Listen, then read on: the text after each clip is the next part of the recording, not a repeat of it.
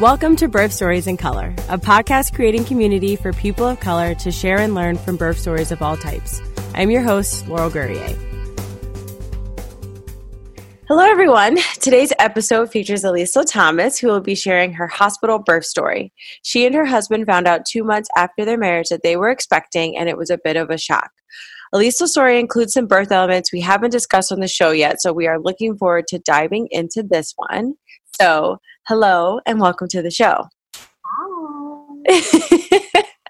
All right, so can you first start by telling us a little bit about yourself and your family? I am a spoken word poetess. My husband is Reynolds. He is a visual artist. And our nearly 1-year-old daughter, Monet, was born on January 1st of 2018. And she is a handful. She's been walking. It's like 9 months. But altogether, we are a bag of creatives.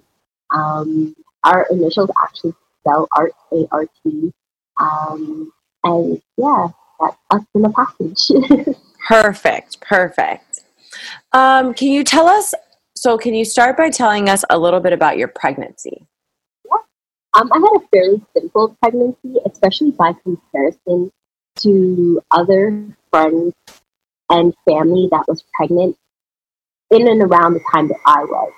So I didn't have food aversion or morning sickness or anything like that.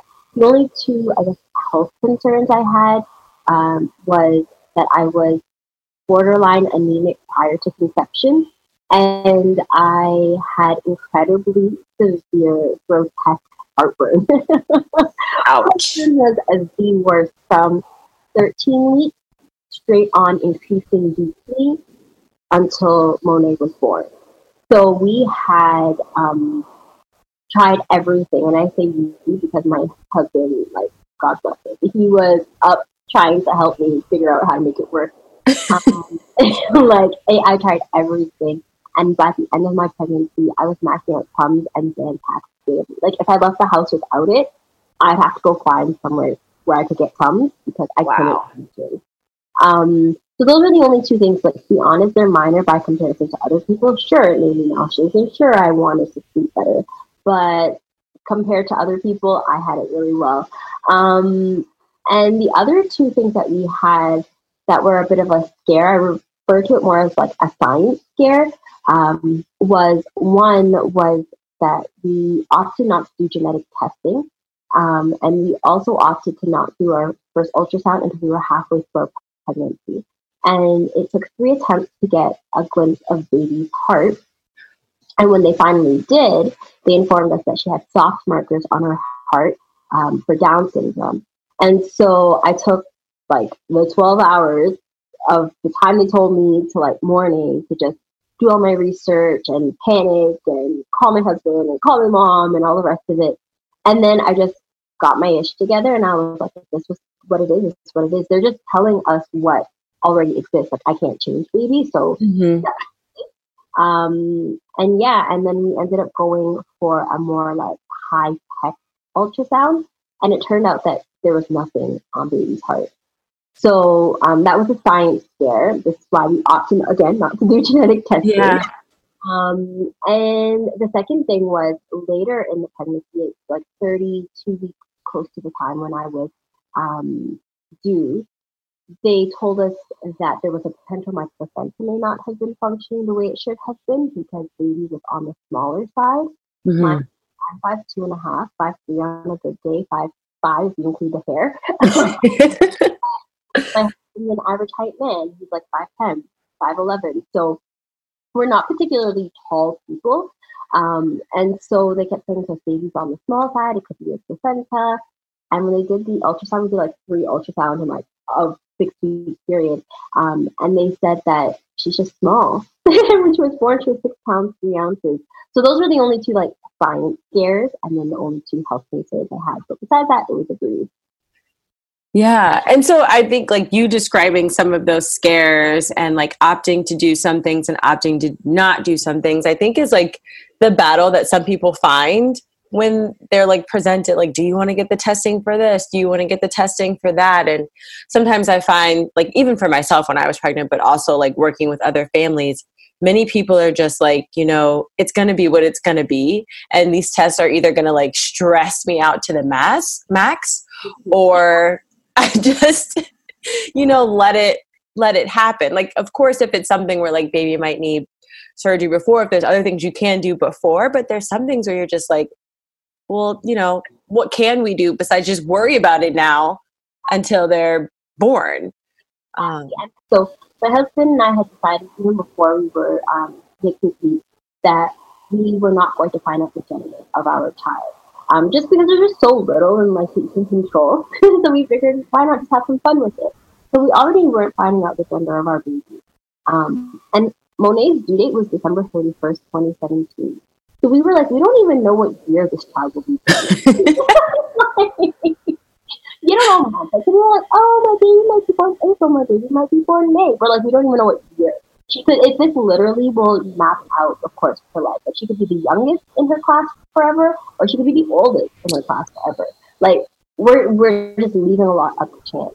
And my midwife had recommended that if we opted not to do genetic testing or the 13-week ultrasound, that she was on our side with that, not just as our healthcare provider, but simply because of my health status and my age. They weren't factors in a potential detriment to the baby's health.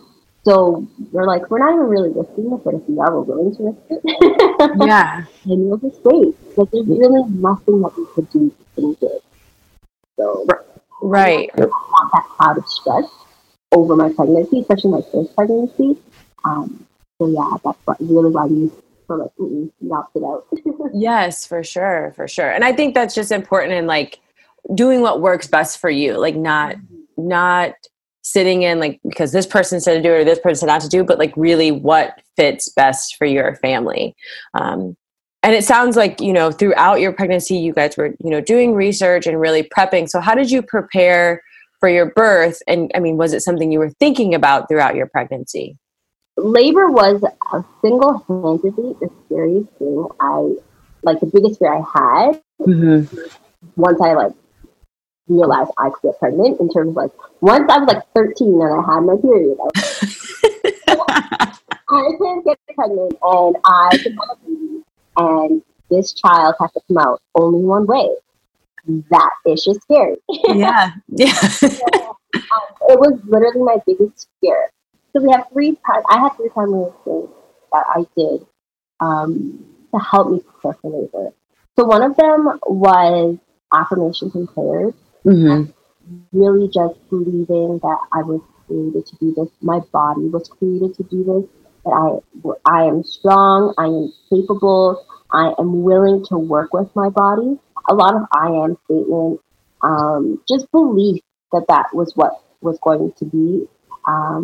The second thing was having a flexibility and understanding that if my labor didn't go the way, according to my birth plan, I would be okay with it, and I could be flexible enough to change it. Because going off of the first point, if I am trusting my body and I am working with my body and it's a partnership and my body knows what to do, then I could trust my body to be flexible in doing what was best for my body and my child. And the third thing that I did was shutting down people's stories. As good as it is to hear other stories, if your story was scary or worst case scenario, I'm not saying those things don't happen, I didn't want to hear it, because it's not that it's a matter of normal or abnormal. It's a matter of the chance of that happening is not as high as sometimes it's painted, because those are the only stories that are being told. So even with my mom has horror stories of near death because placenta abruption with my brother. And she had a very stressful labor and pregnancy with my sister. And she was in labor with me for almost 3 days. So it was just I had these stories that I was hearing from my childhood about labor and how There's child loss and mother loss and all the rest of it. And I was hearing these stories, and I just would have to tell people, I don't want to know. I don't want to hear it. That is not my story. So again, going back to the first point, it was a belief thing. So I had a friend, and her mom would come up to me, especially in my last trimester. She'd be like, I just pray that you have a discounted labor. And I was like, a discounted what? She's like, discounted labor. 50% off of everything, 50% off the time, off the pain, off of everything. And I was like, yes, I accept that. And what was funny is in my head, I had this belief that I would be in labor, especially as a first-time mom, for 24 hours. And I was actually in labor from the point of contraction to the point of birth for less than 12 hours. So it's really a belief thing. And I was convinced that labor would kill me. I was convinced that I would go in and I wouldn't come out. Mm-hmm. I was convinced of a lot of things because of the stories that people were telling me. So for instance, people will tell you like, oh, it's worse than period cramps. I'm like, I've passed out from period cramps too. Labor was actually easier than I anticipated. Because they told me it was worse than that. So I was like, I thought I really would have died. Mm-hmm. So my third point was I had to shut down a lot of people sharing their story with me, not because sharing stories don't have value. I mean, we're doing it right now, but because not every story needs to be told in every season. Yes, absolutely. No, that's such a good point. Like your 3 points are all just wonderful and what people should think about. Like I'm always telling people, having affirmations or some type of like focal point that you can use to remind yourself, because I do feel like a lot of labor is mental. Like there's a point where like your body and your brain is like, well, your brain, is telling you I can't do it. And your body is like, no, we're doing it. It's happening. And your brain, it has to catch up, and having those statements can help with that. Mm-hmm. And then being flexible with, birth plan. Like we tell people, create a birth preference, because things are going to change. We have no control. The children run the show. So we can have the things we want, but like things might come up that we just have to adapt to. And then really understanding like what stories you need at that moment and what stories you don't, because everyone, no matter who you talk to, for the most part, is going to want to share their story. I mean, that was why this platform was created, because we found that so many people wanted to share their stories, but you have people who are trying to find a connection between their experience. And sometimes, especially for people who may have had traumatic experiences, they're definitely seeking or wanting to, help other people know what might happen. And it's like, I don't need that today. And especially because I had the belief that I would die. And my husband always says, well, of course you thought labor was easy. You thought you would die. The fact that you survived it means that you thought it was easy. And I was like, no, but everyone I had spoken to had painted it as being so hard that I didn't think I had the strength and ability to overcome it. Right. So it got to a place of like, I can't do this, and I can't do this being, I can't listen to what you have to share with me right now, because just because you're feeding it to me doesn't mean I need to be consuming it. Exactly. Well, can you tell us your birth story? Yeah. So we found out that we were pregnant 2 months after we were married, to the day. It was wild. I remember that morning I did the test. Of the day I did the test, I said to my husband, I'm like, I'm not feeling so well. And he's like, yeah, because you drank too much last night. And I was like, no, this is different. This is really different.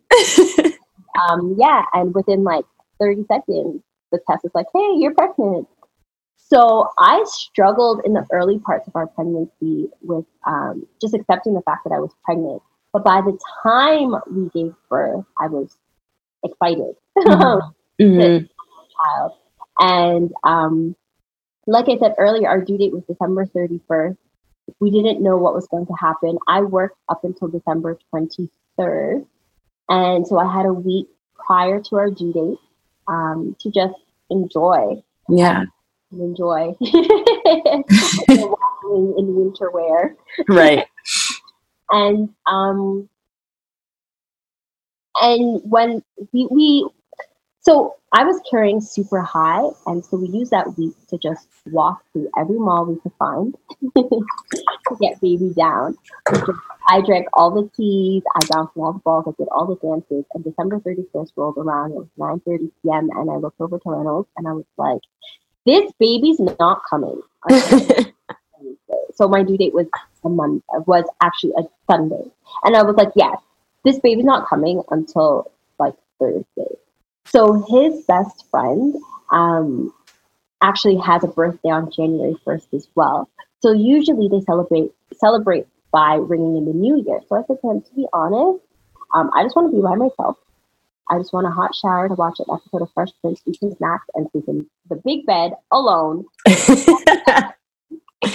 And if I need anything, you're 30 minutes away. I'll just give you a call and cool. And he's all like, are you sure? Are you sure? I'm like, yeah, it's fine. So he goes, I did everything I wanted to do. And my last thing I wanted to do was take a shower before I went to bed. And so I set my alarm on my phone because I wanted to know when midnight was going to come. Mm-hmm. And so I'm in the shower, can't see my toes, and my water broke. But I literally convinced myself that I couldn't see my toes. So it meant I probably peed. I didn't realize that. But just like the point of when we learned that we were pregnant and I was in denial, I was also in denial that this child was coming and my water had broke while my husband was not home. And so as my water broke and I was deceiving myself, my phone alarm goes off to let me know that it's midnight. So I rang in the New Year's in the shower with my water breaking. And of course, in classic me fashion, my water breaks TV worthy style. Like if I had been grocery shopping, I would have been highly embarrassed because it was very forceful and apparent and a lot. So I don't know why I thought that when your water breaks, it's like a one-time job and then it's done. But I said, just in case my water did break, when I come out of the shower, I'm going to put down a towel. And of course, being as pregnant as I was, the only way I could lotion my calves and my ankles was by putting my leg up on the toilet. Yep. And I did that. TV-worthy water breaking again. And again. And again. And I was like, okay, so my water did break. So I wasn't scared because I wasn't feeling any kind of pain, anything like that. But I was scared, not so much because my husband wasn't there, but because my midwife had told me beforehand, because I was carrying so high, that there was a chance that if my water broke prior to me going into labor, that the umbilical cord could drop first and then baby would drop. And then there would be a chance of the umbilical cord getting wrapped around baby's neck. So to end up on all fours or to lie on my side. So my phone was actually in the bedroom and I crawled with my water leaking to the bedroom on all fours because I didn't want to take any chances and got to the phone, called my husband. Of course, at this point, it's like 12:05. Phone lines are like overwhelmed. I'm calling, I can't get him. So now I'm panicking because I'm like, what if something happens? He's not here, as in he's not answering. And I'm like, I don't know what to do because I have this fear in the back of my head that baby can drop after the umbilical cord. And so finally I get him. He calls, says he's on his way. I'm lying there on a towel on our floor. On my side, water gushing out of my body. And I'm like, I swear it should stop. And I remember my midwife had also said, if your water should break prior to labor commencing, So there's like a 1% chance, or a 10% chance rather, of that happening. But within that happening, there's a 1% chance in the 10% that it will happen like TV worthy style. Mm-hmm.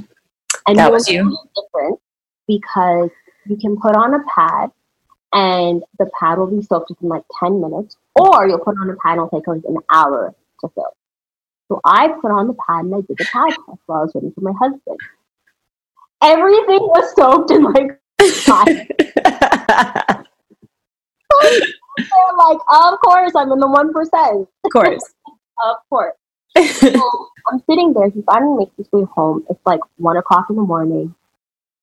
And I said to him, we should call the midwife. Or rather, I think it was him. Regardless, we decided we were calling the midwife. Because I wasn't feeling any pain, but I was concerned just because, again, the umbilical cord. Yeah. I give her a call, and she's like, you have no contractions? And I'm like, correct. She's like, then go to bed. Because y'all need to rest before, like, pain ensues. So just rest, and I'll give you a call around 8:30 in the morning when the clinic opens. You can make a plan to see if you'll come into the clinic or not, or if I'm coming to you. And I said, cool. She's like, you're a first-time mom. She was like, it's going to be a while. I said, cool. Went to sleep, and by 1:30, by 2 a.m., I was awake again. Contractions started. Contractions continued to increase. By 3:30, I turned to my husband and I'm like, hey, so I think you should start using your contraction tracker. And he used his app, and his app within the first 5 minutes told us 511. And I said, your app's a liar. Get it out. I don't trust your app. We should have tried this from before. It's a faulty app. And he got another app. And we did it again, and again, it said 511. And I said, that app's a liar. Get another app. So by 4 o'clock, we tried 3 different apps. They're all telling us 511. I said, this is not the plan. You go to bed. I'm a labor by myself for an hour or so. If I need you, I'll wake you up. You're right there. So from 4 to 5, I labored on my own, and I used my contraction tracker to track my, obviously, and the app told me within 15 minutes, 511, and I said, you're also a liar. I'm not listening to you. So I just kept laboring, and by 5 o'clock, I started throwing up. So I woke up my husband, and I was like, your apps weren't lying, unless my app is lying. We're gonna just have to work this out. So I was vomiting from pretty much like 5 till about 7. By 7:30, Reynolds like, we are not waiting for the midwife to call us. I'm calling her. She still ended up calling us back around 8:30. He's talking to her. She hears me like wailing in the background, because a big thing from my birthing process was I really was in tune with my voice, and just finding power through it, especially as a speaker and a performer. I knew my voice would be key for me. Yeah. So she could hear me in the background, and she's like, when I heard you, I knew you were really progressing. But when I spoke to you in between contractions, you were fine. So I didn't really think that you were as far along as you may have been. This was in hindsight. So she said, okay, I'll be by to see, because y'all can't come to the clinic. So she came by her home around 9:30. Her plan was to stay for about 30 minutes, check in on me, go have breakfast, meet us at the hospital or make a plan, and then go from there. She didn't leave our home until we all left together at 12 o'clock. So from 9:30 to 10 o'clock, she had measured me, and she's like, you're about 3 centimeters. I've been walking around like a centimeter and a half for like a week. Mm-hmm. So I was like, all of this.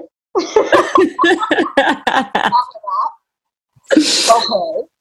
So when she's getting ready to leave around 10 o'clock, I said to her, how will I know when I've reached about 5 centimeters? So she said, you'll know, so call around that time. And she's like, you'll know, there'll be a level of intensity. And I said, okay, are you sure? And she said, yeah. And I said, well, I think the intensity's happening now, but I'm sure it can't happen that quickly. So no worries. But do you want me to test you before I leave? And I said, no. And she said, I think it's a good idea that I do. She tested me to see how dilated I was, and I went from 3 centimeters to 5 centimeters within 30 minutes, which is why she didn't leave. Monet was like, I'm coming, y'all. I'm coming. I'm on my way, please. So that was around 10 o'clock. So from 10 o'clock to 11:30, we were laboring at home. That was our plan, to labor at home for as long as possible and then go to the hospital, have a hospital birth. Between 11 and 11:30, I probably should have made the decision to go to the hospital because the hospital is located about 20-25 minutes away from our home. But I had the belief, again, it comes back to belief, labor really is in your mind, that I couldn't make it to the hospital in that time and sit in the front seat and not have my birthing ball. I was convinced I would die en route to the hospital of sheer pain. So we were going to give birth at home. And with my midwife, again, one of the reasons I wanted a midwife was the fact that she could deliver our baby at home should that be a last minute decision we made. But Reynolds said, you told me I had no other job in labor, but to support you and to encourage you to stay as close as possible to our birth plan. The birth plan was not to birth baby at home, but to birth baby at the hospital. So at 11:30, everyone's like, what are you doing? And I'm whatever he decides. And the midwife's like, you are an autonomous woman. I have to have your decision. And so I was like, okay, fine, we'll go to the hospital. All I remember is once I said that, Reynolds flew down the stairs and homie was in his coat, like at the car, everything, bringing the car around. And I turned to my midwife and she's like, put on your pants. And I'm like, I don't like pants. What I didn't realize is once she tested me at that point, she measured me. I was actually fully dilated on one side of my cervix and 8 centimeters on the other. Mind you, this is 2 hours after being 3 centimeters dilated. So I put on my pants, I put on my socks, put on my coat, and the last thing I said to her before Reynolds came in the house was, what if I need to push when we're on the road? She goes, well, you won't need to push. And I said, but that's not what I asked you. Well, do you need to push? And I said, yes, actually I do. So what if I need to push while we're on the road? And she said, well, she said, well, I'm not about to deliver a baby in a car, on the highway, on the coldest day of the year. So you're not going to push in the car. And I said, well, the reality is it really feels like I want to. So what do I have to do? And she says, you're going to do one of two things because it engages your muscles in a different capacity. You're either going to pretend like you're blowing on a feather, or you're going to say house.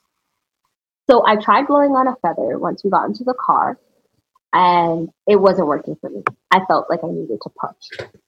So I tried saying house.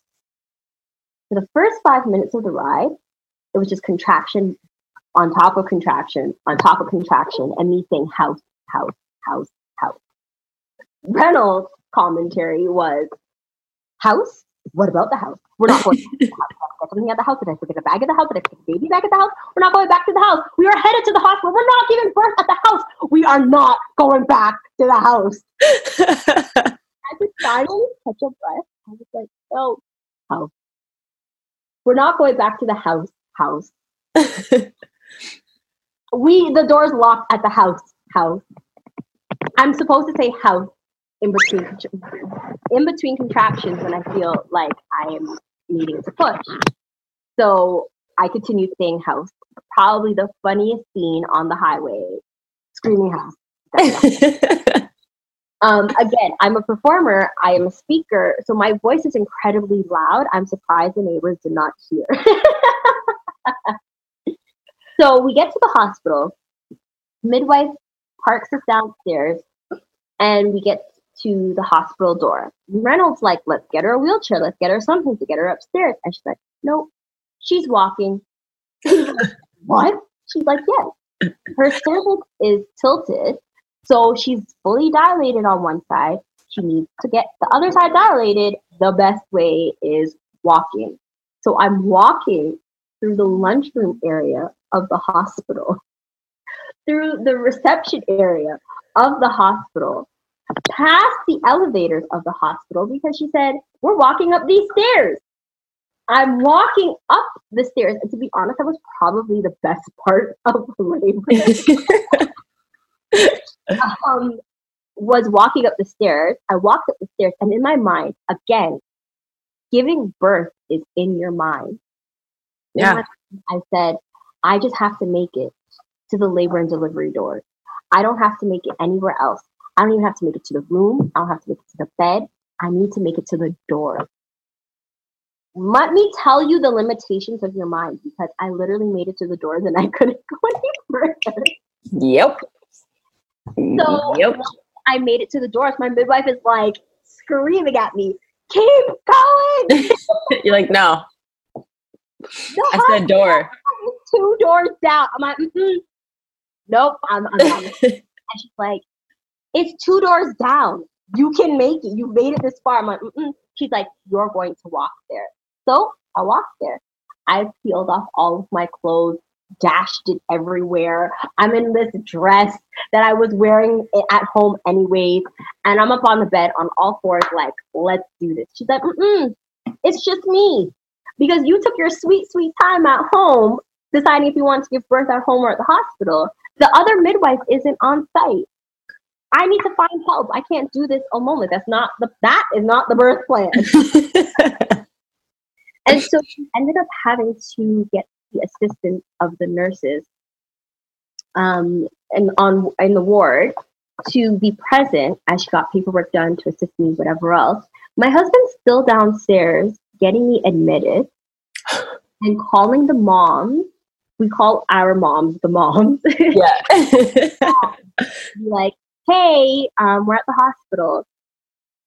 And because we hadn't let anyone know that we had gone into labor, we were just like, we're going to labor at home and then let people know once we're at the hospital. Yeah. So he's doing his due diligence. The midwife is doing her due diligence. I'm in the bathroom, like, trying to put on this hospital gown. Nope. When I tell you, I was in the washroom, putting on the hospital gown, literally in my mind, contemplating, do I touch this dirty hospital floor? Or do I find the strength within to make it back to the bed? My husband walks in. Doesn't he find me on the hospital floor? I was like, and when I tell you, like, it's in your mind. Yes. I'm not mind enough to be like, do I touch this dirty, disgusting hospital floor? Or do I make it back to the bed? And yes. My body in that moment honestly made a decision. No, you're touching the floor. Right. So he's like, no, we're going back to the bed. And I went back to the bed and they measured me and they flipped my cervix. At that point, I was 9.5 centimeters. They flipped my cervix over baby's head, fully dilated, ready to go. We got to the hospital at 12:30. Monet was born at 1:25. She was, and mind you, the 12:30 is like from parking lot to room to hospital floor, changing clothes on all fours, to giving birth, and her head like her being out of my body. Yeah. So in less than an hour of us arriving on hospital grounds, she was born. So I pushed for like 5-10 minutes. They were monitoring her heart rate. They noticed that it was dropping. So they wanted to expedite the process. Again, another reason why I love midwives. They always opt for the most natural process possible before they opt for C-section. My midwife had said to me, had I had an obstetrician, it would be a guarantee that I would have had a C-section. Because baby's heart rate started to drop. They were afraid that she was in distress. And an obstetrician would have just went for the easy route out. Easy for them, not about me. Luckily, my midwife was there to advocate for me. And while an obstetrician was on site to help in the delivery of my child, because she came so quickly, the second midwife couldn't arrive on time, the obstetrician listened to the advice of my midwife, which I'm so grateful for. And they opted for an episiotomy. Now, I knew I was going to have the episiotomy simply because the week before I gave birth, and we went for our last midwife appointment before my due date, the midwife was explaining different things that can happen in birth and how once a year she does an episiotomy. That's usually what it works out to be.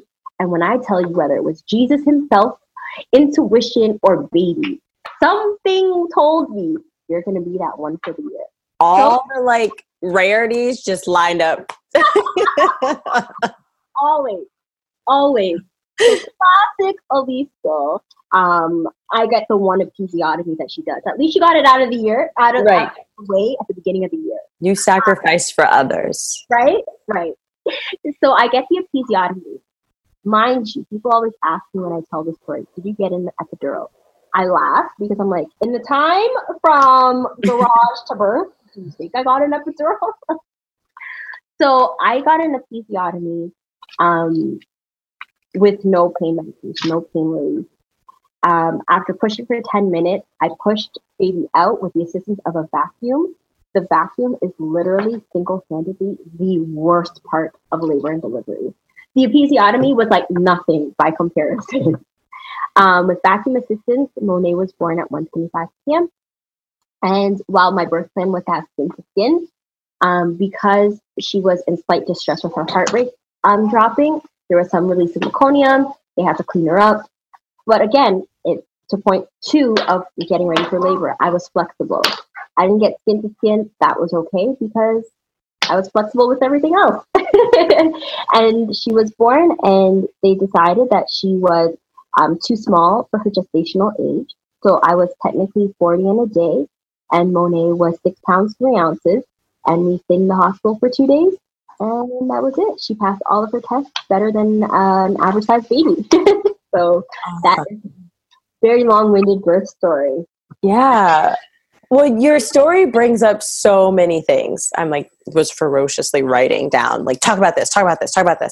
Okay. So my first thing I want to hit on is like your initial feelings about being pregnant. I don't think we talk about that enough. Like there are many people who are, planning to expand their families. Some people, it just happens. There's just many ways it all comes about. But I think something we don't talk about enough is like when you actually find out you're pregnant and people's emotions around that. I think whether you're planning or it's a surprise, there's for like a majority of people, there is that split second of like, oh crap. Yeah. This is real now. Yeah. Your entire life changes. Yes. Whether you find out on like the moment of conception or whether you find out 5 months in. I have a friend and she's like, after she conceived, she started to throw up. Like it was like instantaneous, like nowhere. And my sister-in-law found out 5 months into her pregnancy. So regardless, you do have that split second of my entire life is different. Yeah. And when you had not planned to be pregnant in that moment, determines how long that split second lasts. Yeah. And that is okay. Exactly. It's okay. I mean, I think as long as you should be allowed to have that time to like reevaluate how this is going to change your life. And that may take you a day. It may take you a couple of weeks. I think it's great if you can find a place of happiness in it. That's ultimately what we hope. But like, it's okay to have those feelings. Yeah. Because think about it. If this is not what you planned and you're not in a situation that you ever thought you would be in when you were pregnant, you're not going to be happy. Mm-hmm. Simply because every child's a blessing, blah, blah, blah. But if you think about it from the perspective of if you had lost your job when you were not anticipating to have lost your job, would you be happy? No. If you had just bought a house and you lost your job, would you be happy? No. There's other circumstances in our life. People are like, it's okay if you're not happy.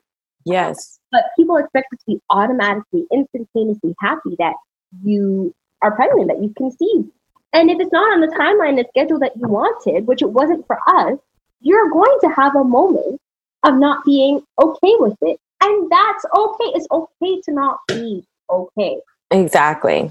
So for me, I really struggled in the beginning part because it was not on our timeline. 2 months into our marriage, and we were traditional route. Like, I was a virgin at marriage, and we didn't live together. I was looking forward to marriage as being like a free time in a sense with and enjoying being with them. Our plan was to wait at least a year. I wanted to know what sex was like without being without having to schedule it in, okay? Like, there was a lot of things that I was looking forward to for my first year of marriage that I didn't get because I was pregnant. And that's okay. I had to mourn it, and it's okay if that's what I did. I also, in our pregnancy, had to mourn not mourn, but I had this fear that I was going to have a girl. I had to come to terms that I may not have a boy. And that's okay. And when I really unpacked it, I realized I was fearful of having a girl because I was fearful the girl was going to be exactly like me. And that she would have to face all the hurts and pains and challenges that I faced as a Black girl with hair like mine and skin like mine and loud and outspoken and passionate, speaking a lot and all the rest of it. And the funny thing is she's exactly like me. But when I finally accepted I may have a girl and have a girl just like me, once I realized that and accepted it, it was because I realized she will have something I didn't have, which is a mother like me. My mother is an amazing mother, but she didn't know how to handle a girl like me. And that's okay.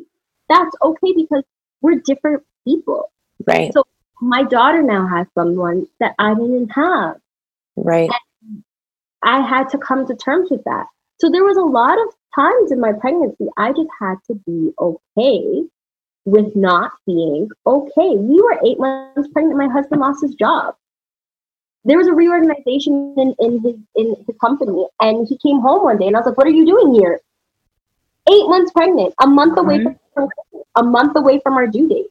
There are things that will happen in your pregnancy you're not okay with that you'll have to be okay with. Right. So true. The other piece that I want to hit on is like your water breaking. I think, society has really constructed our minds of what pregnancy and birth and postpartum is supposed to look like. And one of those misconceptions is like everybody's water is this gush, and then you go to the hospital and you have the baby.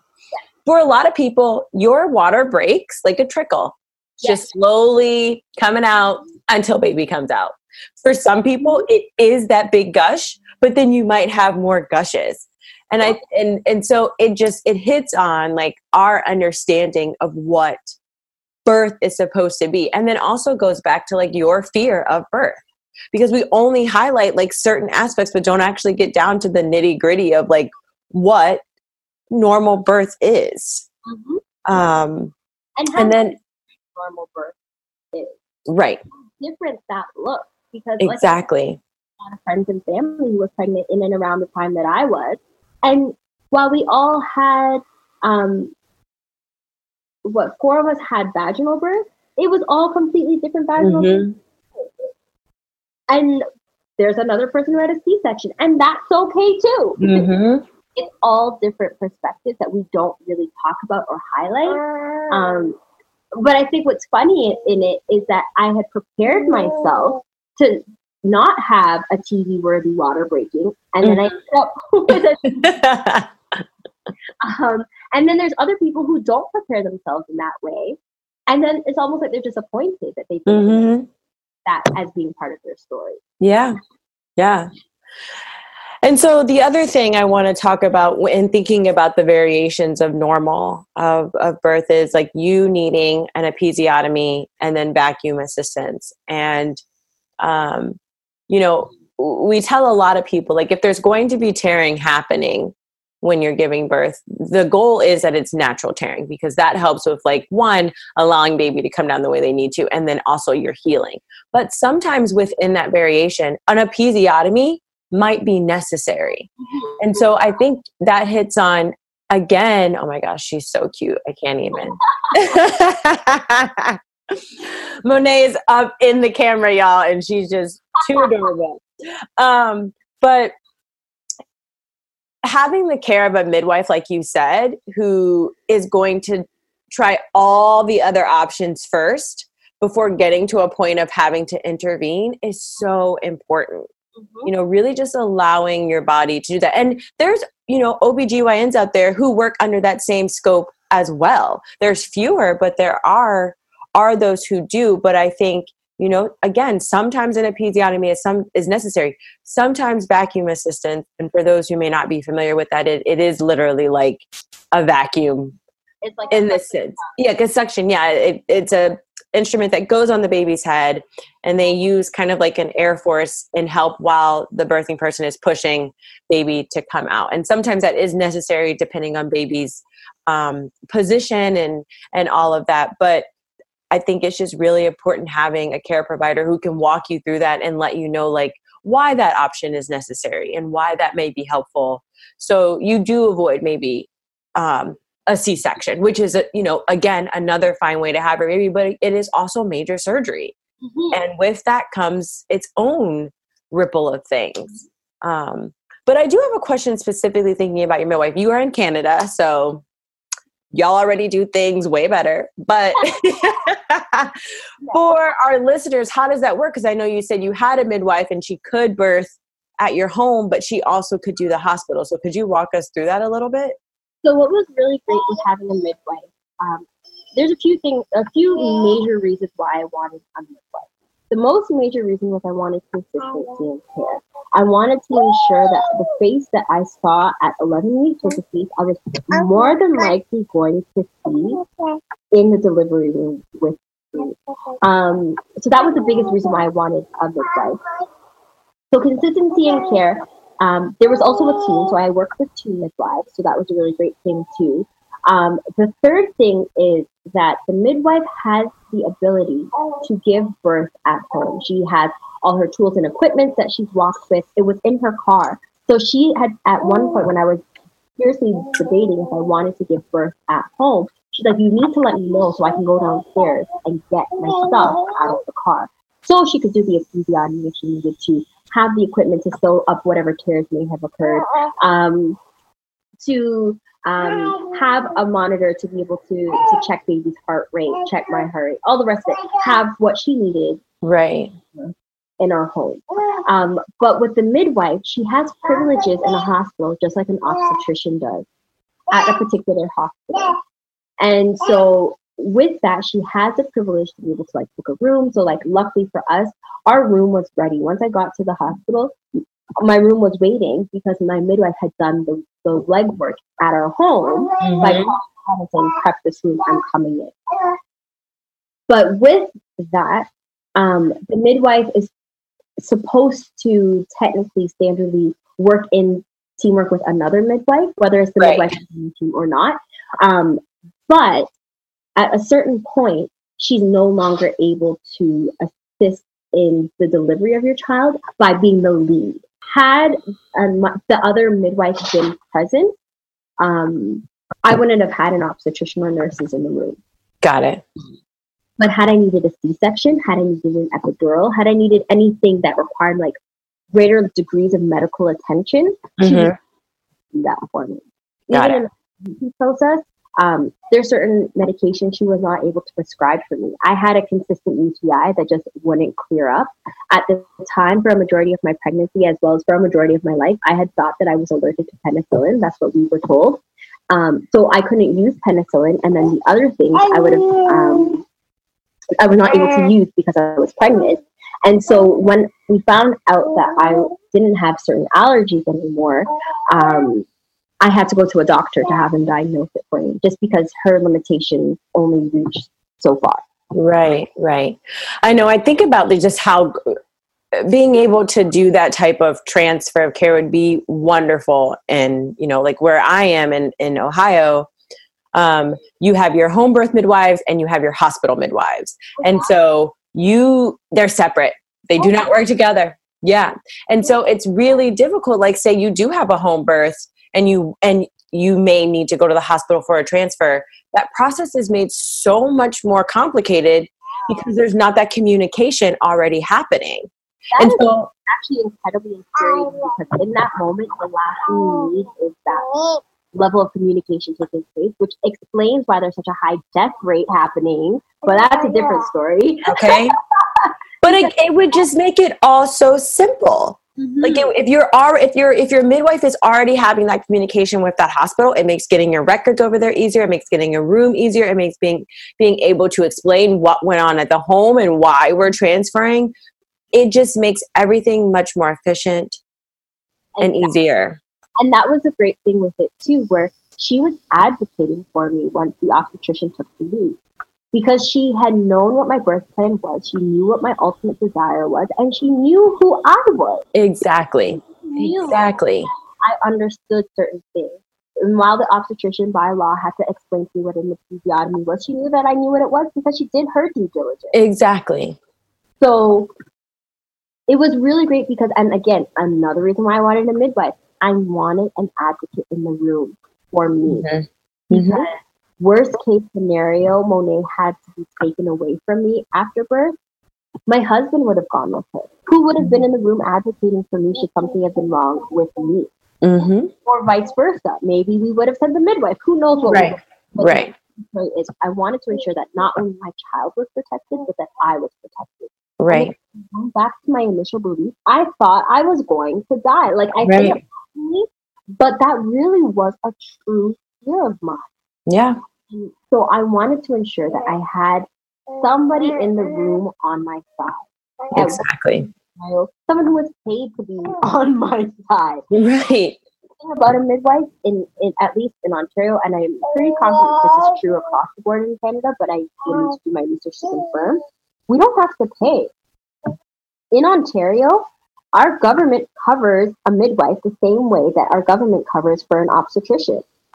So I didn't have to worry about paying out of pocket for a midwife or her care or for her advocating for me or giving birth at home or coming to my home for the first 2 weeks post Monet's birth and checking in on us almost every other day, calling her or their team at any point of time just to check in and be like, hey, she's doing this weird sound. Is she supposed to be doing that? Yeah. Like that was another reason why I advocated for midwifery care was because I knew that 6 weeks post-birth, I was going to have this undivided attention from a team of midwives, from a team of women who just get it. They're moms, or they have done this so much that they're so passionate about it. They care enough about you to assist you in that 6 weeks postpartum. Yeah. With that pediatrician or that specialist or whatever it might be, to come into your home and connect with your child and your family, which was huge because especially knowing the time of year that we were going to be giving birth, who wants to be bundling up their baby on January 3rd to roll into a doctor's office that's like riddled with sickness? Right. No, you're so right. Like, and my midwife is coming to me and weighing my child and checking in on me and checking my care and all the rest of it. Yes, yes. I mean, you're so right. Like I think about I did a home birth with my son, and the midwife came, like you said, the next day. We did those checks, but again, because of the way our systems work, I still had to take him to his pediatrician. I remember like bawling my eyes out, like, why do we have to get him dressed? Like, I can't get the car seat. It just like, it was horrible. But you just bring up so many good points. But this is a really good segue. You started talking a little bit. Can you briefly explain how postpartum was for you? Postpartum was, in some aspects, easier than I had anticipated and harder than I had anticipated. The hard part was I had prepped myself. My sister-in-law had given birth 6 months prior to me, so I had like a first-hand, immediate, like recent connection. Like I said, I had friends who had given birth recently too, so I know that postpartum is going to be tough.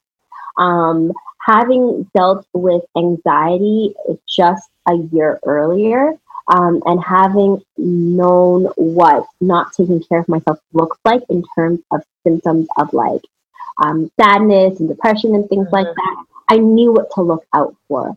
But so that part was easy. Like I was able to say, you know what, I can do this. This isn't going to be as hard, mind over matter. But what was hard is the level of exhaustion that hits you, and the type of exhaustion is something you've never experienced before. No matter how many night shifts you work, all-nighters you pull, adrenaline will only carry you so far. Right.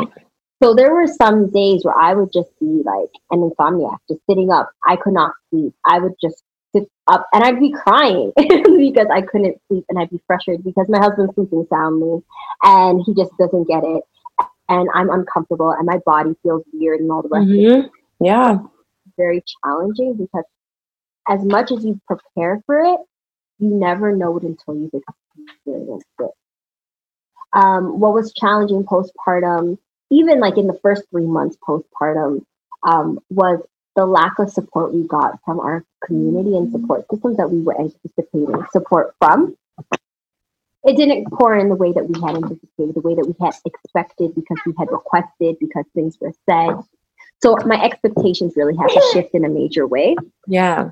Those things made it really hard. But it was beyond that, it was actually pretty easy in comparison to what I had prepared myself for. Because while I didn't prepare myself for death, I had prepared myself for potentially being sad, for potentially not wanting to see babies, for potentially not being able to do things or wanting to do things that interested me, all the rest of that. And I actually was so super excited to be a mom, so super excited to be with baby, so super excited to get back to the things that I loved and getting back to me, wearing clothes. Like, I'm, again, one of the 1%. My belly was completely flat before I left the hospital, like before I left the labor room. Listen, you play the lottery. Like, it was wild because I remember saying to my sister, I said to her, oh my goodness, like, we're going to find out what it looks like for like me. Like, what is it going to be? And I remember they said, reading this article, it said, when you pack your hospital bag, pack it with clothes that you were wearing at about 4 or 5 months pregnant. Mm-hmm. I was still wearing regular clothes at 4 or 5 months pregnant. But I didn't want to be obnoxious and pride-filled and pack my regular clothes. I packed my maternity pants. And I actually ended up having to tuck them in and tuck in my sweater because they were too big. So I don't say that to gloat. I say that because it's a part of my story. Yeah, absolutely. But yeah, I was just really excited to just get back to the fact that while certain elements of my clothes might not fit me the exact same way because my hips were wider, my chest was bigger, I could put on the clothes that I once wore and feel more like myself. So I was looking forward to that, and that helped to make it a lot easier. 4 weeks postpartum, we were at Queen's Park, which is, I don't even know what the American equivalent is, but for us, it's our provincial government, so I guess we're like state government. Okay. And we were at Queen's Park for a Black History Month art show that my husband was a part of. I put baby in her rack, her JJ Cole rack or whatever it's called. Yeah. And we just kept it moving. And I was like, oh my goodness, what is she doing here? She was literally to the day 1 month old. And we were just like, we got stuff to do. We are right. Family, and this is a high season for us. So let's get out there. Let's do what we need to do. And we did. And I had her in there, and within like 5 weeks at postpartum, I had a school talk I had to do. 6 weeks postpartum, we performed as a family. My husband was live painting. Baby was in carrier. I was performing poetry. I went right back to it. Even in the sleep deprivation, even in some of those emotional challenges, those hormonal challenges that you experience that were tough, I got back to it because that's what made me happy. And I feel like that really helped me in my postpartum experience. Yeah. Yeah. Well, I mean, you said it. You said your voice is your power. Mm-hmm. And using that is definitely, I think, a great way to that you're finding, processing your birth, processing who you are now, processing your journey. And I think it's important that all of us find that in our postpartum period, because a lot of things do shift and you do have to recreate your identity. And that may be tapping into old things or tapping into new things, but that's really important to do overall. But thank you so much for using your voice today to share your story. Is there anything else you want to share with listeners, resources, advice, anything else from your birthday? I know Monet's Marvelous Mondays. What is it? Your Mama Mondays. Mama Mondays. Series that I started on IGTV called Momo's Mama Mondays. I'm working on season 2 right now with a couple of guests, but as you know, moms and babies and all the rest of it, it can be hard to schedule. But nonetheless, I've started this series as a part of really me realigning myself in my new identity through Momo's Mama's Monday. So Momo Mama Mondays are an opportunity for me to rant, I guess. Some people refer to it as ranting, but for me, it's having honest, authentic conversations about elements of motherhood that people don't want to talk about. One of my pet peeves is when moms are like, "Oh, I don't remember what my life was before babies. This is so great." I'm like, "You're a liar." I remember without baby opening the door. I remember a plate of food with both hands. I remember not having to share said plate of food. So just having fun conversations like that because they're fun, because they're authentic. Right. And not sugarcoating it. Having that conversation of I didn't want to have a girl. Having those honest conversations of what it looks like to raise a Black child. You know what I mean? Yes. So Momo's Mama Mondays is a fun place for me to redefine motherhood for myself and hopefully for the community that I share it with.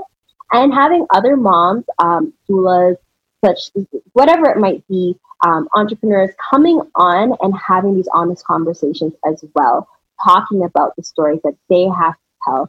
Because one of the things with motherhood that I think, and identity that I feel some moms really struggle with is that motherhood can either quell your fire, like quench your fire, or it can start your fire. Yep. And too many moms let it quench their fire. And I really want to encourage mothers to allow motherhood to see that ignition and new source in their identity to do what they need to do and live their purpose on purpose. And just understand too that the power that you have as a mother, regardless of how your child came to be your child, is astronomical. And the magic that has happened in the process of acquiring your child, again, regardless of how your child came to be your child, is something that it's brought you so far beyond your original self that your desire should never be to go back to the way you were, whether it be physically snapping back, whether it be living your life, your truth, your purpose, your actions, your everyday life, the way you once were living it. Because why do you want to go back to pre-magic? Okay. Magic. You just found out that you are the most powerful person you could possibly be in your child's life, in another human being's life. You want to go back to pre-magic? Whether you got your child through adoption or foster care, vaginal, C-section, in vitro, I don't care how you got your baby. Your child is your child, and you're a mother, and that is your power. Yes. Oh, yes. That's a wonderful way to just sum it all up. Well, thank you so much for your flexibility, for doing this, for sharing your story, using your voice. We appreciate it. Thank you. It's all the things I had to use in labor and delivery anyways. Lessons I'm applying in my everyday life now. Flexible, Yes. All right. Well, enjoy the rest of your day, and thank you so much. Thanks for listening to Birth Stories in Color. To hear this show and other episodes, head to birthstoriesincolor.com.